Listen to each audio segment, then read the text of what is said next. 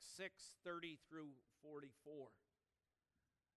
While you're finding that, let me just say it was indeed a joy and a blessing and a delight to be able to baptize my granddaughter last week, Sunday evening, at Bethel United Reformed Church. But it is good to be back here once again in this pulpit and amongst you as the people of this flock. And let me also just say, thanks for singing out this morning. That was missed last Sunday night, so thank you again. Mark chapter 6. We read God's breathed out words, starting at verse 30. The apostles returned to Jesus and told him all that they had done and taught. And he said to them, "Come away by yourselves to a desolate place and rest a while." For many were coming and going, and they had no leisure even to eat. And they went away in the boat to a desolate place by themselves. Now many saw them going and recognized them, and they ran there on foot from all the towns and got there ahead of them. When he went ashore, he saw a great crowd. And he had compassion on them, because they were like sheep without a shepherd. And he began to teach them many things.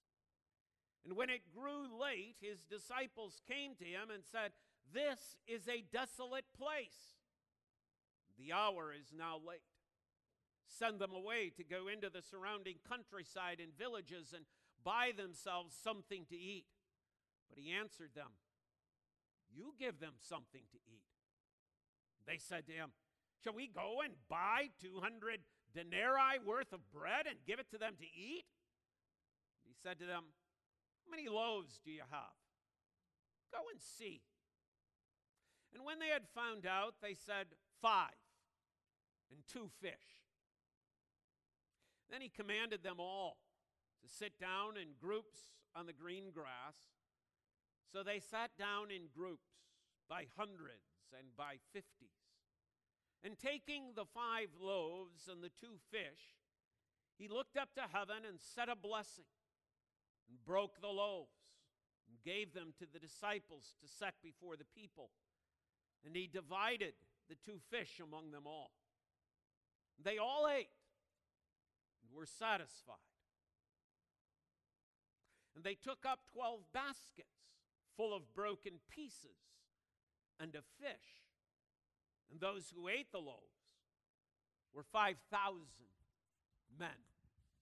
As far as the reading of God's word, I invite you to keep the passage open so that we can refer back to it as we go through this passage. Let's bow in prayer. Our Heavenly Father, we thank you for this opportunity to come and worship here today. We ask that you'll be with us as we worship you. We thank you for this portion of Scripture where Jesus challenges the disciples to feed these people. And after they have witnessed so many miracles, they're bewildered as what to do. I ask that you'll be with Pastor Bob as he explains this portion of Scripture to us. I ask this in Jesus' name. Amen. And amen. One of the commentators upon this passage writes about how many details are included in this selection. And there is a lot of detail. The story could have been told without the details, but the details are included. And it got me to thinking about the Bible studies that we currently have going on and how many of them have to do, or where we're at presently in the various selections of dealing with details. In our Wednesday morning group, we're dealing with the construction of the temple. And there's a lot of facts, there's a lot of figures, there's a lot of information given to us, all of which is very, very detailed information. Wednesday nights, we're in Ezra and Nehemiah, and as you page through those books, you'll find there's an incredible amount of detail. There's all sorts of genealogical lists. There's all sorts of information and numbers and counting and weighing out of things.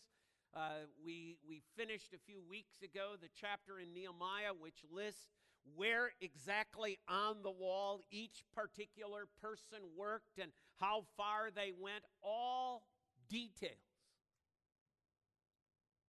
In our Thursday morning group, we're in a passage now in the book of Judges that is filled with a lot of details about numbers. Who's going to war? Who's being called out? How many are killed? How many are left? All sorts of details. And those are important. And one wonders how good we are at knowing the details. How involved are we in a study of God's Word where we're paying attention to the details that God gives to us? Because those details are as much the Word of God as for God so loved the world that He gave us His only Son. Those details God wants us to know. Those details are important. And so are they in this selection as well. And so first of all, let's look at, as we go through this and we think about this in terms of the details we are given here about the problem that is encountered. Secondly, the provision that is given. And then thirdly, the purpose understood. What really is this passage about? So the problem, the provision, and the purpose. First of all, as we think about the problem, we have to deal with the place. How many times in this passage are we not told this little detail?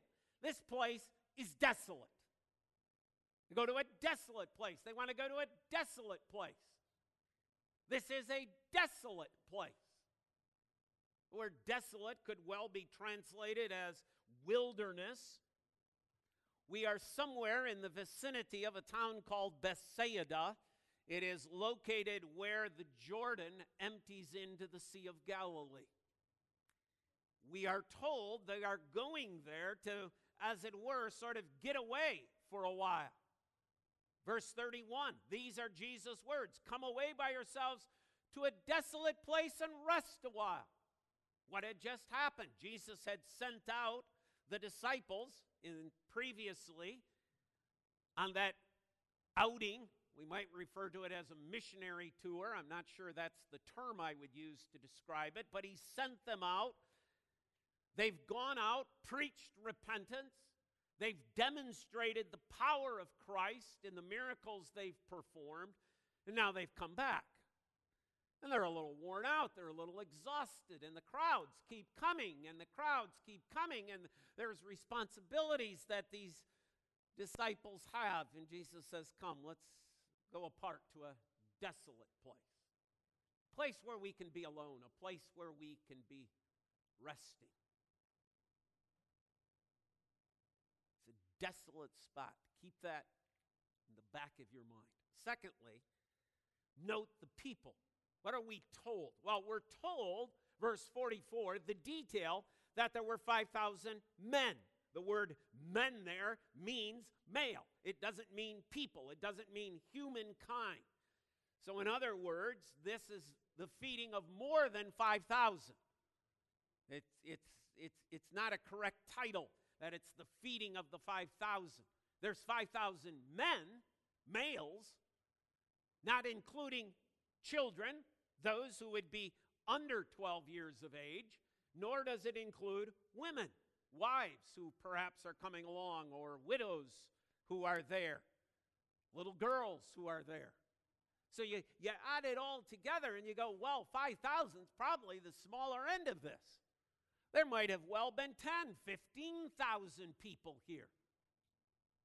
But we are given the detail, 5,000 men. But notice the people. Jesus and the disciples get into the boat. They're going off to this desolate place. They're kind of cutting the corner, as it were, in the upper portion of the Sea of Galilee. They don't need to go way out into the sea. They're only just cutting along the shore, but people see them. They see, hey, Jesus and his disciples are out there in the boat. They're headed to this direction. Let's go follow them. And look at what we are told. They ran. Now, if indeed the spot that we're dealing with here is the area around Bethsaida, which we are told in other gospel accounts, so it's not just guessing, it's about 8 miles from Capernaum. So the disciples are setting sail and going with the boat. By boat it's 4, but by running it's 8. These people run 8 miles. And they get there ahead of Jesus. Imagine this crowd, 5,000 men, plus women and children. Probably looks sort of like the start of the riverbank run downtown Grand Rapids, right? Here's this mass of people, and they're all running. That's what we're told. They are eager to get there. They do not want to leave Jesus alone. They are seeking Jesus. So much so that they are running 8 miles to get there. The effort that these people are willing to put forth to be in the presence of Jesus. Then we read that Jesus taught. So they sit there and they listen. They run their 8 miles all so that they might hear Jesus speak to them. Their eagerness, their joy, their delight in listening to this rabbi teach.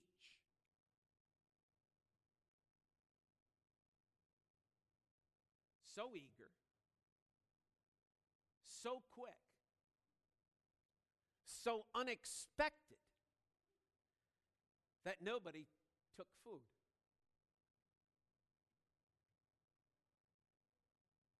Do not miss the detail that Jesus knew exactly where they were going. He knew exactly what was going to happen. He knew exactly the fact that they don't have food. The third thing to note is the time. We are told that the disciples uncover the problem. It's getting late. Nobody has any food.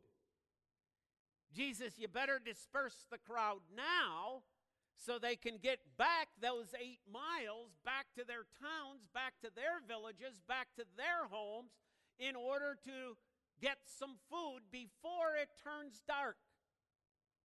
We learn from the John passage, John chapter 6, that this event is happening near the time of Passover. Not an unimportant detail. The fact that it's Passover means that the sun is setting because God is consistent in the way he governs the universe. It's setting around 6 p.m., meaning that this passage is probably taking place then somewhere around 4 o'clock in the afternoon. It's getting late. In other words, there is precious little time left for these people to be able to get themselves back home before it's dark. It's getting late. Matthew 14:15 tells us it's evening. Luke 9 says the day was wearing away, and the disciples are agitated. They're agitated. The way in which they come to Jesus, okay, indicates the fact that this is not some meek, humble request, okay? That they're coming to Jesus demanding, Jesus, you need to send these people away. You must do this. They need food. Notice how Jesus responds, 37. You give them something to eat.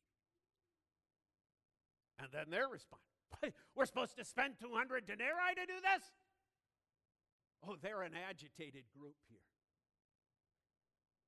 Oftentimes, is it not true that when we encounter problems in life, we encounter them with a certain degree of agitation? whether it's trying to get that spark plug out of the engine that's down under and around and you can't quite fit the wrench where it needs to go and your hands are too big to fit up in there and then it's like you can't move the wrench. Or whether you're trying to move your vehicle out of your garage only you forgot, you're late for the appointment and you open the garage door and there's that pile of snow sitting there and you're agitated because you've come up with a problem. Think of how we respond. No different than these disciples when a problem occurs. Agitated. Even being disrespectful to Jesus. And how many times have we not, like Israelites in the desert, turned to the Lord with a certain degree of agitation? Now what are you doing? Why are you bringing this into my life? Why this problem? The problem encountered. But notice, secondly, the provision that is given. Jesus told them, go and find something. They do. According to one of the other gospel accounts, it's a little boy's lunch. That's all they got. One little kid thought of bringing his lunch. He's got 5 small little barley loaves, probably something no bigger than this size, and a couple of little sardines. That's what he's got. One kid had his lunch.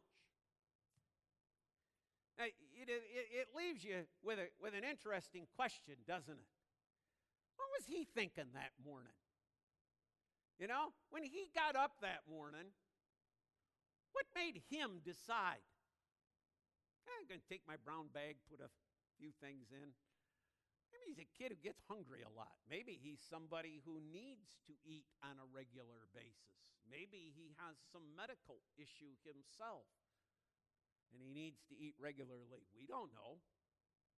But he appears, as we look through the other Gospels, this is the only food in this desolate place.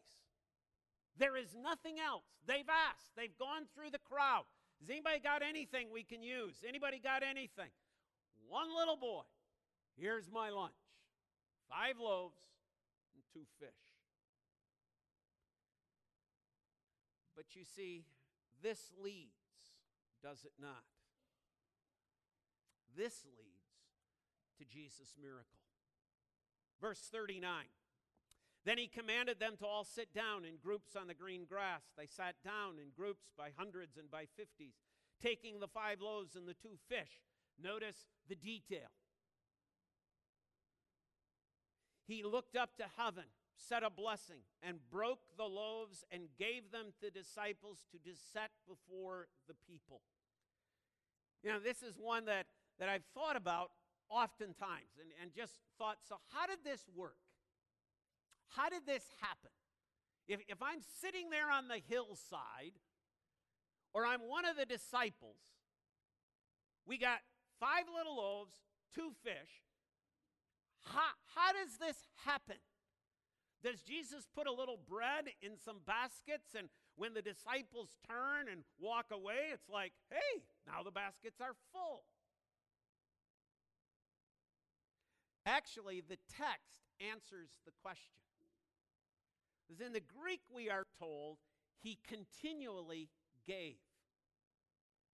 So he's just breaking and breaking and breaking and breaking and breaking. He's just taking fish and dividing and dividing and dividing and dividing and dividing and dividing. And he is filling the baskets. He is filling the hunger of all those who are gathered. Because note what we have been told. He had compassion on them. 9 times the New Testament uses this word, compassion. It's the idea of having a a tenderness in one's gut. It's gut mercy. It's not an intellectual mercy. It's somebody who has been moved in their gut, their emotions. Jesus is emotionally moved as he looks at this great crowd of people who have run these 8 miles, come to hear, to listen, knowing that these people are without a shepherd. And out of his compassion, he brings them the word. And now out of his compassion, he is moved to fill their stomachs. Breaking, breaking, breaking, breaking.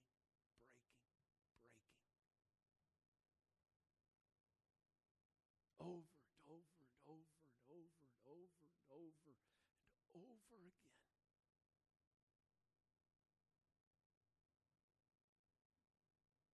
And we are told that the crowd is satisfied. Verse 42. And they all ate. All ate. Nobody went without. Nobody in this crowd of 5,000 plus goes without any food. Everybody gets something. But not only do they get something, they are satisfied. Right? And that satisfaction, that word is pretty important, because it doesn't mean they each got a little morsel. It doesn't mean they each got a couple of bites. The word satisfied here, kotazo, means to fatten. It's what you do to cattle. You'd fatten the cattle. You'd satisfy them. It means to gorge. It means to supply food in abundance. This is not stinginess. This is not, I'll just give you a little bit. I'll just give you that which you need for the sustenance for today. No, we're dealing with swelled bellies here, folks. They are satisfied. They are full. They are so filled, it's that feeling we get when we go, I can't eat another bite. That's what's happening here. This is what Jesus is doing. For each individual that is there, he is giving until they are fully satisfied. Nobody's going, man, I just wish I had another little piece. Nobody's going, can I have another piece of that sardine? They're all going, whoa, that was some good eating. They were satisfied. So much so that look what happens in verse 43. There are leftovers. A little leftover? No, there's 12 baskets. Details. There's not just some leftovers. There's not just baskets. There are 12 baskets. There were 12 men who stood before Jesus, unable to figure out what to do. There were 12 men standing before Jesus, agitated at what Jesus was doing. There were 12 men who stood before Jesus, having witnessed all of these miracles, having they themselves gone out in the power of Jesus Christ. They themselves have performed miracles, and they're still standing before Jesus, mystified by what can be done and agitated over the situation. 12 baskets. It would not be too far to imagine that each disciple was sitting there with his basket full, looking at it, going, whoa, guess I shouldn't have been so agitated. Guess the problem wasn't really a problem. Looks more like an opportunity. I got my own basket full here to remind me that this wasn't Peter, this wasn't James, this wasn't John. This was me. I questioned what Jesus could do.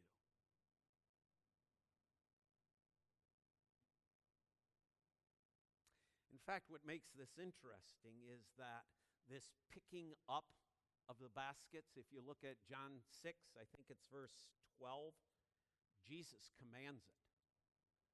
It's almost like the disciples were going to let this go. Okay, everybody's happy, everybody's got their food. Good, good, good, let's move on. And Jesus says, no, not so fast, guys. Hold on.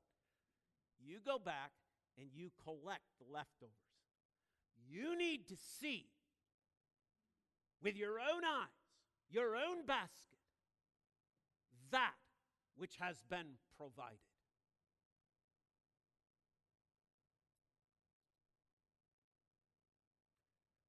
So where do we go with this? What's going on here?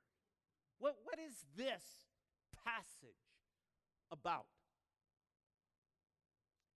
Three things that come to my mind. One, we are definitely here making a connection to the past. This is a passage in which Jesus is identifying himself with Moses. The whole scene.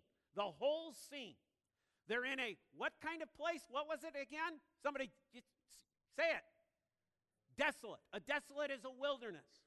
Where are the people of Israel after they leave Egypt? They're in the wilderness with Moses as their leader. What are they? They're agitated. We have nothing to eat. It's like 12 disciples. 12 tribes. With all these people divided in their company, in their spot. You go back into the account in Numbers and you read, okay, chapter after chapter, and the tribe of Judah camped here, and the tribe of Benjamin camped here. Details. Jesus is doing what? You sit here, you sit here, you sit here. We sit in these organized groups, just like if you're in the wilderness and you're looking down on the people of Israel, you see them in an organized pattern. Jesus is connecting back to this Old Testament passage. And what happens? Jesus supplies with what? Bread, manna, and fish. Quail. Do you remember what happened when those people received their manna? Everybody ate until they were satisfied. Do you remember how it happened?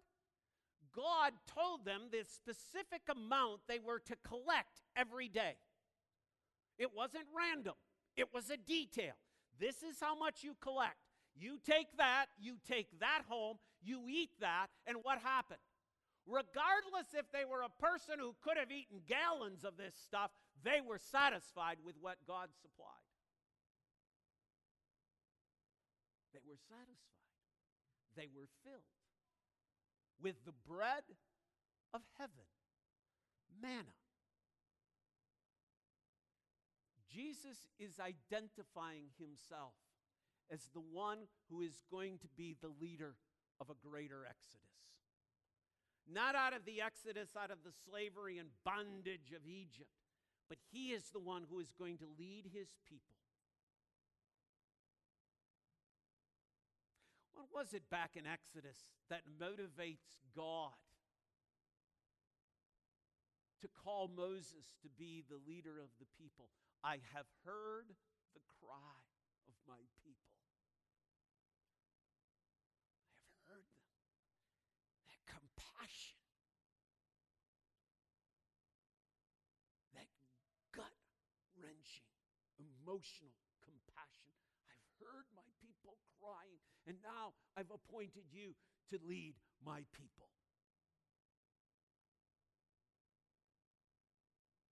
The bread from heaven,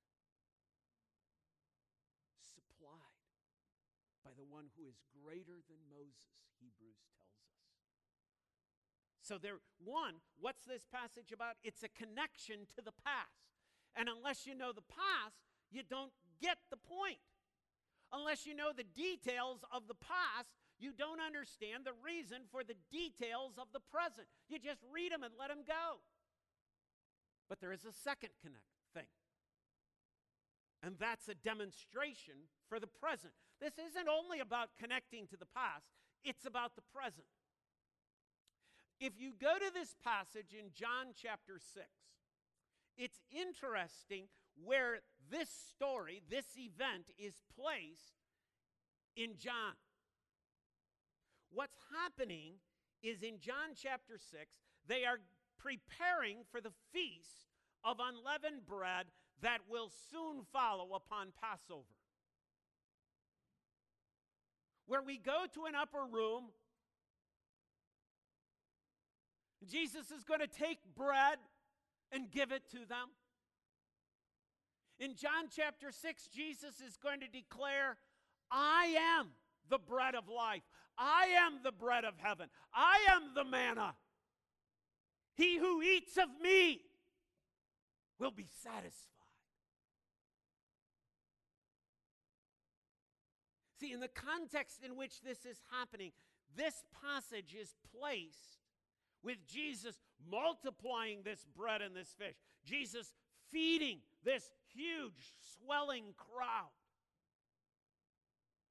as a picture of the fact that he himself is the bread. And that for each one who comes by faith to Christ, they are fully satisfied with that which God provides. Christ, the manna, the bread of heaven.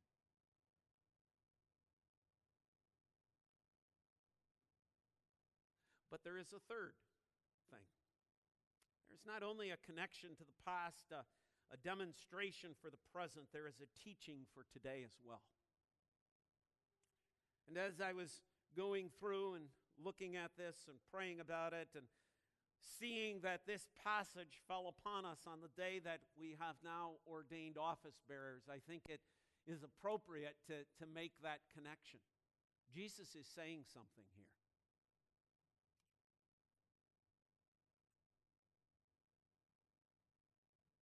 He could have done it without the lunch.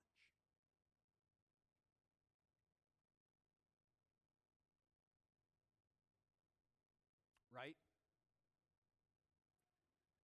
Agreed? Are we agreed? He could have done it without the lunch. He doesn't need the boys' lunch. It's not like Jesus is like, oh man, I got nothing to work with here. Hey, you guys go out, search, would you? Go find something. I got to have something to start with. He who created the world out of nothing, he who formed this universe by the word of his mouth, could not he have just said, let there be bread, and there was bread? Could he not have said, let there be fish, and there was fish? Could he not just have filled every lap filled with food? Of course he could have. He is Jesus Christ.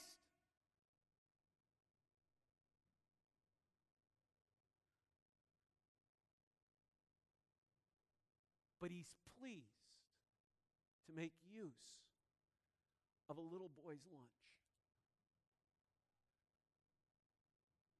Those of you who serve as officers in the Church of Jesus Christ here at Little Farms,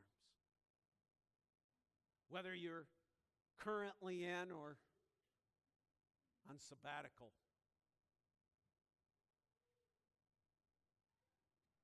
he doesn't need any one of us. God doesn't need me. He doesn't need you.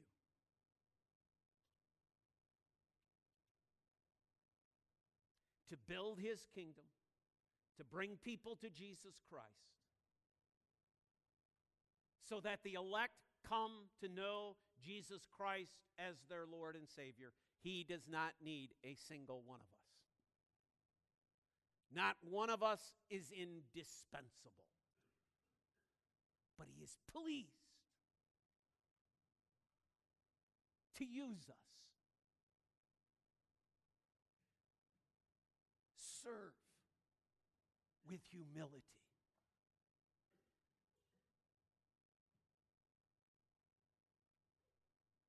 serve, knowing that the King, the compassionate Lord of the church, is pleased to use you in his service. He graciously allows us to participate. And always look to Jesus. See, what should the disciples have done here? Jesus, we have a problem. At least it appears we have a problem. It's getting late in the day and nobody brought any food. But we know you have a plan. We know you have a purpose. We know you have a reason for bringing us to this desolate place.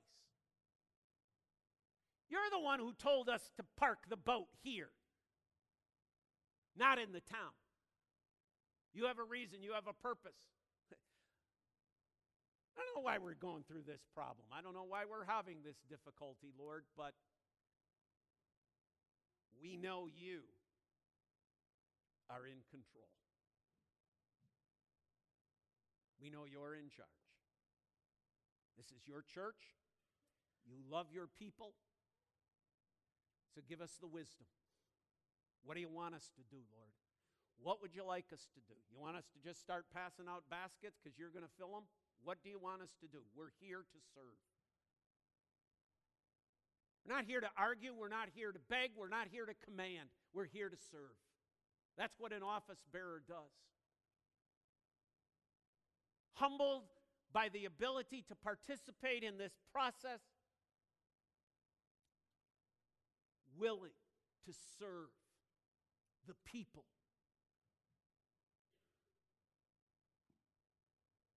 And the visits and the discipline and the encouragement and the responsibilities.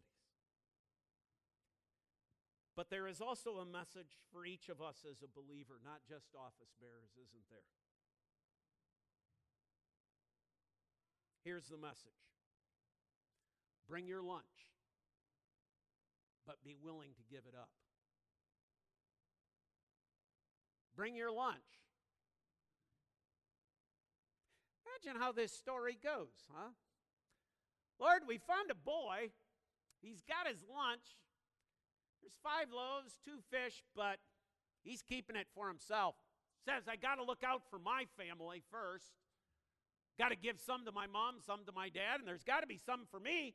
I can't do anything for all these people.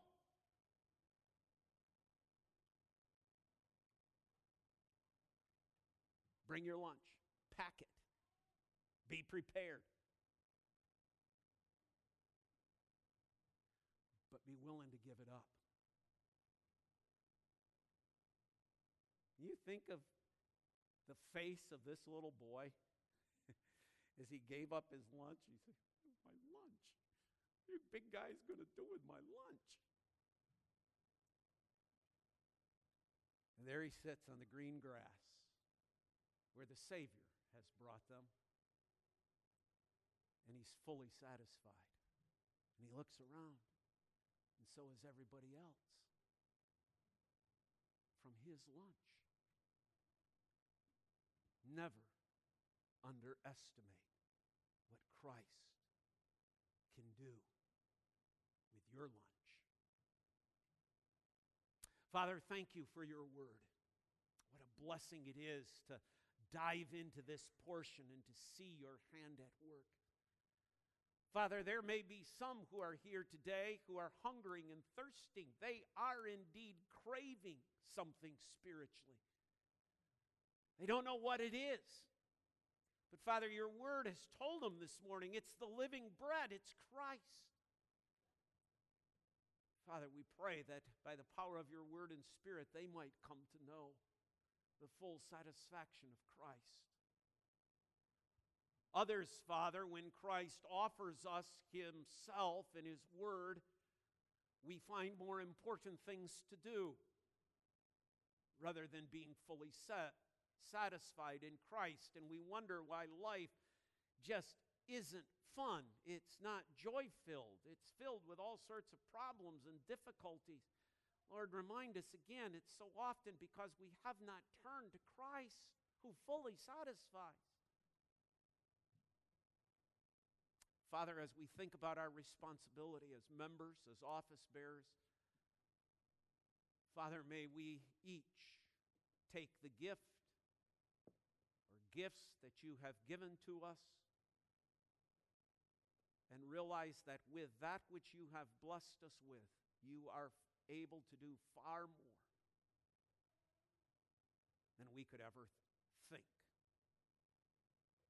For the glory, for the honor of Jesus Christ. In his name we pray, and God's people say, amen.